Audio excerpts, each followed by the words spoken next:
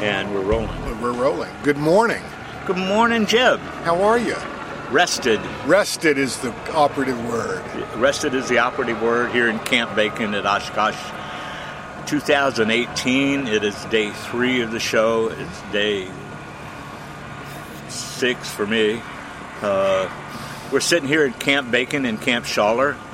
Been enjoying a leisurely morning. Prepping to hit the show hard and get some business done. Some of us are. Yeah, this is Jeb's here, Dave's here. Jack is wherever Jack is. Jack is not here. Jack is. We should do that "Where's Waldo" thing with Jack. Look for him on a map. Yeah, we can't do Dave's not here. No, we can't. But that joke never gets old. Right. knock right. knock. So welcome to episode 456 Echo of the Uncontrolled Airspace podcast. I'm Jeb. That's Dave. As he correctly pointed out, we're sitting here in the campsite in Camp Schaller in Camp Bacon, next to the Taj Mahal, enjoying our morning coffee clatch. Had a little episode here with the camp coffee, and everybody came away much more bright-eyed, bushy-tailed, and enlightened. Yeah, I'm one half cup away from starting to vibrate. So. Yeah.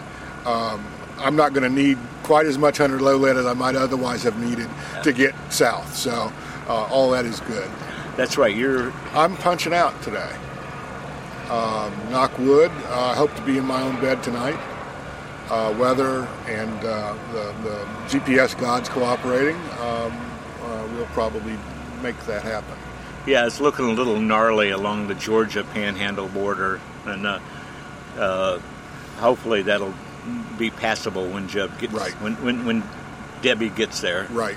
Yeah. Jeb might be a few miles behind the airplane, but it is what it is. Yeah. Whatever it'll be. The airplane flies better than I do, so that's a good thing. So what have you seen in the days you've been here that jumps out at you for Oshkosh 18? That's a good question. I think the single thing that jumps out at me is the crowds, the attendance. I guess I should be used to it by now, but it's always a good thing and amazing that the field fills up, that you try to walk around and see things, and you got people all over the place. I'm not being critical when I say that. I think it's a great thing. Yeah. But that, to me, is really the kind of the single most amazing thing of the show so far. Now, again, I'm punching out today, so I won't really get to see a lot of the other stuff y'all will be enjoying later in the week. There was one aerobatic act that I saw yesterday, and I'm told that this is like two SU-25s or something. SU-26s. SU-26s welded together with a jet engine mounted below the central wing platform, and the 2 radial engines and smoke. And the guy was hovering, nose straight up. I don't know what power setting the piston engines were. I don't know what power setting the jet engine was, but he was blowing smoke the whole way. He was hovering about 1,000 feet above Oshkosh and making all kinds of noise, and that's probably about the most interesting single thing that I've seen here this week. There's avionics announcements, there's airframe announcements. Cessna's got a full-size revised Denali mock-up.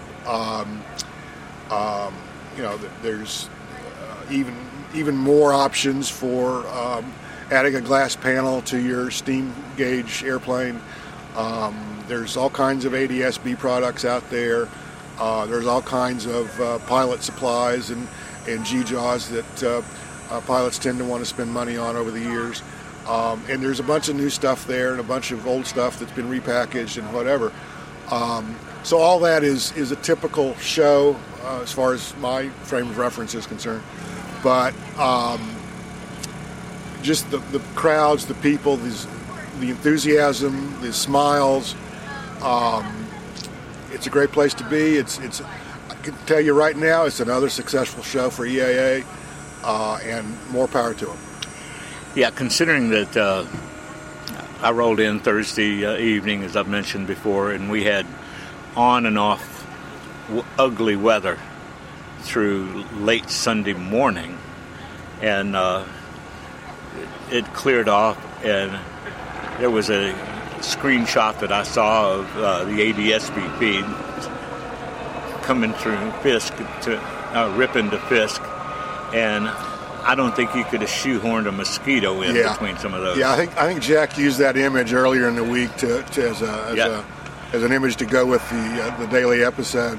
It's a very interesting image, and a lot of people are referring to that. I asked a few people who didn't fly in, and we've seen that. Yeah, it's very cool. It's also very indicative of how popular this show is. Well, some of the avionics news that's worth noting. Aspen announced an upgrade to their very well thought out, almost plug and play replacement for instruments. They're calling it the Max. Pro Max. Pro Max. It's got some great upgrades for it, and they're offering great deals for existing customers to upgrade. And if you do that, you take the old one out, put the new one in. Well, you actually take the old one out. It gets a new screen. It gets a couple of new circuit boards. It gets new software, and it's the same serial number unit, but it's upgraded, physically upgraded. And a lot of avionics manufacturers will be happy to upgrade your avionics, but it's more of a switch kind of thing. You take one component out, you put another one in, and bolt it all down and sign the paperwork. Aspen will literally rebuild and upgrade your existing unit, and that's a good thing, a new thing for some vendors. It certainly would tend to save money down the road, I would think, and it's another way to do it. It's in my book a pretty good way to do it. Well, in the new screen that comes with the Pro Max upgrade, higher resolution. Instead of 16 colors, it's 64 million colors. They increased the font size to make it easier for old farts like us to read it from the cockpit position. Avidyne talking about some improvements to their equipment. They're celebrating 25 years here this year. It's just been a good show if you're in the market for avionics stuff. Bendix King is showing off their X-View Touch, which is their first ever experimental product. But they're also showing off some new stuff for satisfying the ADSB requirements. Excuse me.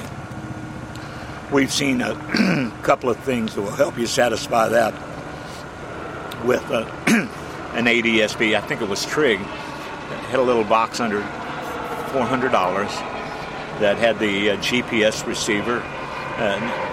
Meets the standard. It's WAAS GPS, and you plug it into your Trig transponder, and you got ADSB out. That's very slick, and if you're already into Trig equipment, that's probably one of the lowest cost options to go ADSB out that I've seen. And one of the main topics of conversation among folks who have been flying in is the screaming of their systems going traffic on their ADSB in feeds is something that is a first-time experience for a lot of them. Yeah. They didn't have it last year. Mine was singing traffic 9 o'clock, about 5 seconds later. Traffic 10 o'clock, 5 seconds after that. Traffic 11 o'clock. And it wasn't that they were passing me, I was passing them. So yeah, that's obviously a useful technology, and a lot of people, as you correctly know, haven't really had the chance to experience that. Yeah. So the afternoon air shows that Jeb was talking about the twin fuselage triple engine Su-26. The air show acts have been, as good as always. Yeah. Today is Wednesday. That means night air show this evening. Right. And Monday evening, we got a treat out of the ultralight area where they put on a whole show down there with powered parachutes with lights in the cowl. Lights in the prop ring. Right. Yeah. And then some fireworks, and they flew far past the normal closing hour. And they've been flying late into the evening down in the ultralight area the last 2 nights. And that's kind of a treat because we can watch most of it from here in Camp Bacon.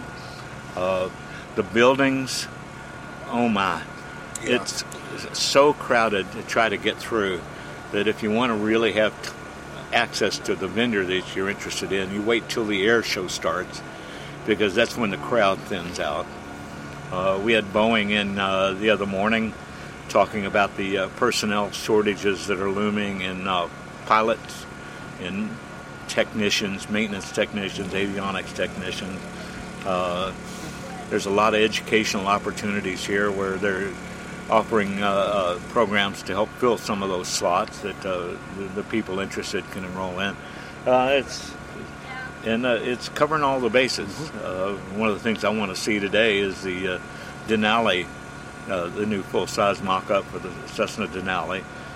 The engine that's making progress, that's a Pratt & Whitney PT6A variant that didn't exist before this. Plenty of experimental stuff here. If you're not here, you're missing out. Yep, absolutely. And there's still time. Today's Wednesday. Jack, I'm sure he'll get this posted later today. He'll have the time. So you got Thursday, Friday, Saturday, and Sunday still. Yep. And on Sunday, it'll be Jack, me, and an as yet to be identified guest host. We'll be on the announcer's stand at 10 a.m. doing this live on EAA radio, which gets streamed. So if you want to hear a lot of departure traffic intermixed with our droning on. And there's a drone show coming. I think that's Saturday night. I will be sitting by my pool with something libacious in my hand, listening to you and chuckling quietly. So we're going to wrap this one for today and get on about our business. We hope to see you here Thursday night at the annual tie-down party at the usual location. You'll just have to settle for it being only me of the trio, something that I'm honestly a little tenuous about, but we'll make it work out. Nothing like being in demand. Yeah, well, and better to be in demand than on a wanted poster. So that's Jeb. I'm Dave. Jack is who knows where and inbound for Friday. And we'll wrap this up with 456 Echo. And today's episode title is Camp Coffee. Camp Coffee. We'll see you at the show.